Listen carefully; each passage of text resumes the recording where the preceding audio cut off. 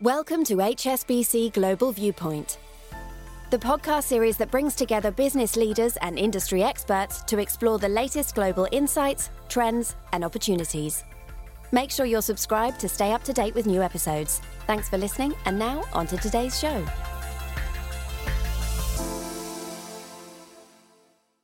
The following podcast was recorded for publication on the 14th of September 2023 by HSBC Global Research. All the disclosures and disclaimers associated with it must be viewed on the link attached to your media player. Remember, you can follow this weekly podcast on Apple and Spotify, or wherever you get your podcasts, by searching for the Macro Brief.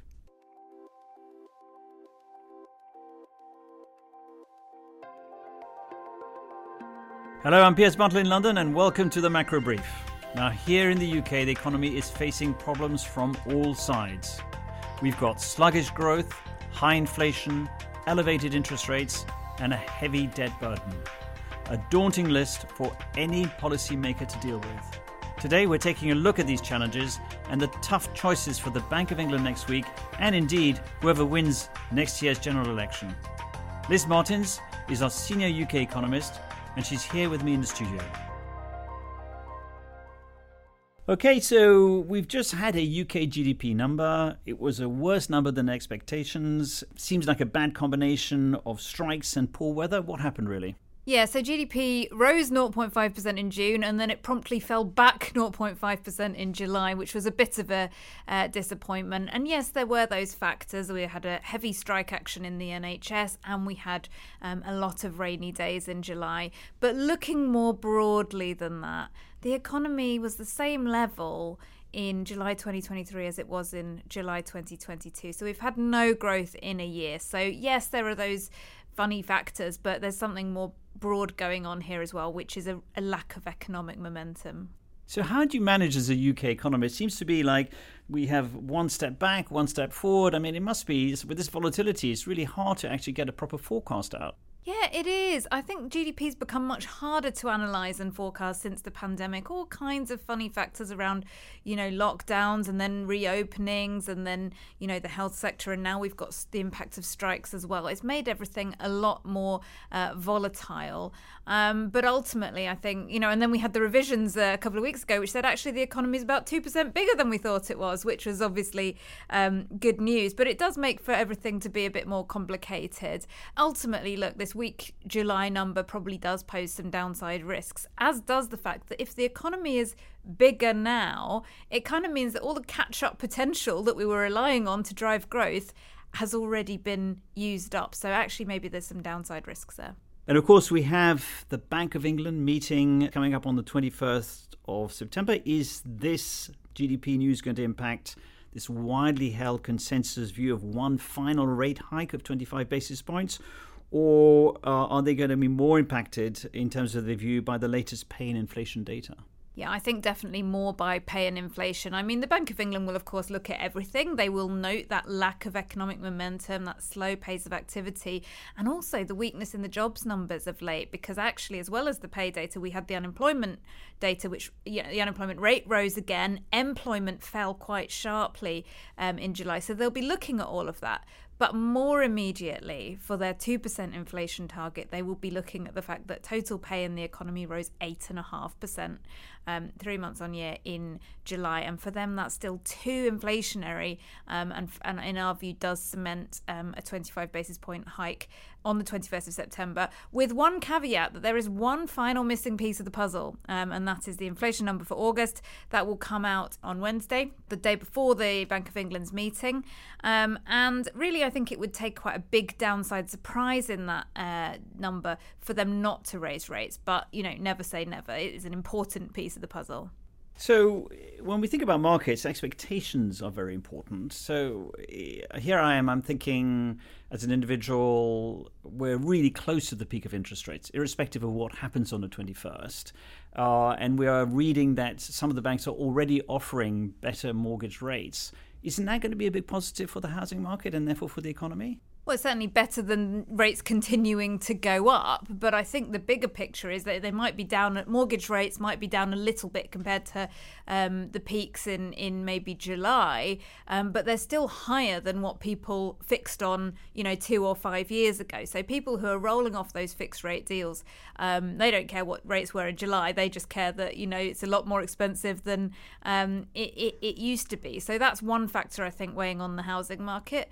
The other factor is new lending. It's more expensive to get a mortgage if you're a first-time buyer now than it would have been, and you haven't had that much of a compensation in the way of a fall in prices. So all in all, we're expecting really weak kind of activity in the housing market. Low levels of transactions, and further, I think, modest declines in house prices. Now, you've also published a report entitled Tough Choices, and that's a reference to the fact that we will have an election in the UK next year, and that there are some tough choices. Firstly, there's some tough choices ahead of the election by the current Conservative administration, and I guess it will also be some tough choices post the election. So maybe let's start with the current state of government finances and what could be done ahead of the election. Yeah, so, in the most recent release, actually, government borrowing was a little bit lower than what the Office for Budget Responsibility had been expecting. And I think that chimes very nicely with the fact that we now know the economy was, 2% bigger than we thought it was. So, of course, revenues in that context are going to be stronger. But when we saw the numbers for the most recent release, it was 17% below what was expected. And a lot of Conservative MPs said, well, can we have tax cuts now, please, ahead of the election? And, I think the Prime Minister will be tempted to say yes. I think it's probably a bit soon to say yes. So we've got the autumn statement on 22nd of November. At that time, I think inflation will still be quite elevated. There'll still be worries about interest rates. It's probably a bit soon. But come March and the spring budget, if inflation's a bit more stable, rates are a bit more stable, and the Prime Minister is thinking actually this election's getting quite close now, the understanding is he prefers a November 2024 election, then maybe he will want to do something to kind of bridge that gaping gap with the Labour Party in the opinion polls. So he's talked about taking 2p off income tax, and he's talked about abolishing inheritance tax, and it is possible that he goes some way to one or both of those measures. But that's not to say that the public finances necessarily afford him the room for that, because we do have a public sector net debt of about 100% of GDP, and a pretty high interest rate at which we're paying the interest on that national debt. So the room is limited, and that's before you get to the wish list of, the issues around public services, which have made the news flow recently. So the schools which are closed due to the construction materials, the NHS waiting list, the state of the prison system, the state of the waterways, so this is a long wish list, which isn't budgeted for. So the idea that you've got lots of room to cut taxes is, I think, optimistic. What about Labour's policies? So Labour is very keen to position itself as the party of business, the party of economic stability, not the kind of Labour government that we might have seen in yesteryear about tax and spend. And it says it wants to grow the economy. It wants to reform and grow the economy. And that will provide the revenues, and that will allow them to reform public services. And that all sounds wonderful. But of course, previous governments have wanted to do the same thing. Liz Truss's plan was to grow the economy, of course. And it's easier said than done.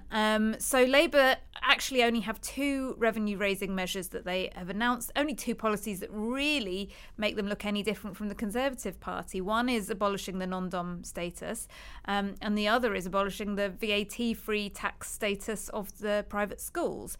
Now, those 2 are not going to raise really that much money in the greater scheme of things, which means that Labour will face the tough choices of, if they do want to address that long wish list of, the public services, but also net zero, demographic challenges, any further economic deterioration, another gas price spike, you name it, then they're going to have the choice between borrowing more and risking, interest rates going higher, another kind of episode, perhaps like the mini budget one, or raising tax. And I think it might come to the conclusion that raising tax is the least worst option. But I should say that is true of whoever is going to be in power. We are not singling out the Labour Party and saying they might raise taxes. Actually, whoever's in power is going to face these difficult choices. Looking at external influences, we just published a report about changing our view on the dollar and part of the reason behind that is the strength of the US economy, which has proved to be very resilient. Is that a big influence for the UK, or is the UK more likely to be influenced by the weakness in the Eurozone? What are the factors at play there that could influence the outcome for the UK? Well, the Eurozone, of course, remains our largest trading partner, so that does affect us. I think, US economic strength has been the backdrop to the last 2 years, really. So insofar as, the whole world is kind of connected, yes, it benefits the UK economy, but I'm not sure it's going to be a game changer for us. And just to finish off on, can you remind us about your GDP forecast for the UK?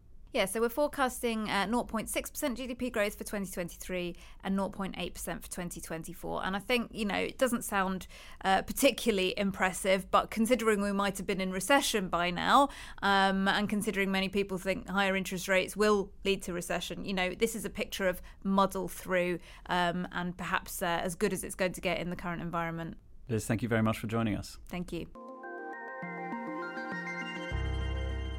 Before we go, here's a quick quiz question for you. Which country is the world's 5th biggest economy and on track to become the 3rd largest by 2027? It also has the world's largest youth population with a median age of just 28.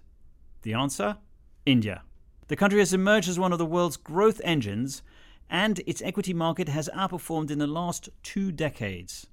Our team from across the asset classes has come together to publish a major new report profiling India's economy and the investment opportunities in its equity, FX and credit markets. To find out more, follow us on LinkedIn. It's #HSBC Research. India is also one of the many items on the agenda of our Global Emerging Markets Forum, which is taking place online from the 18th to the 29th of September. We will be hosting around 50 panel discussions featuring insights from policymakers and thought leaders on trends that will define the future of emerging markets. If you're an HSBC client and would like to attend, please get in touch with your HSBC sales representative.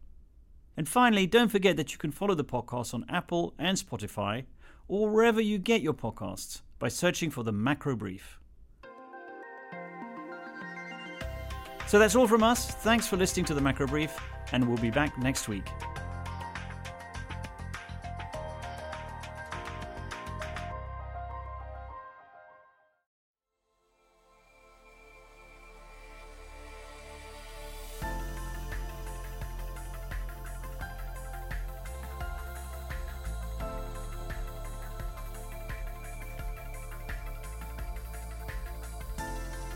Thank you for joining us at HSBC Global Viewpoint. We hope you enjoyed the discussion. Make sure you're subscribed to stay up to date with new episodes.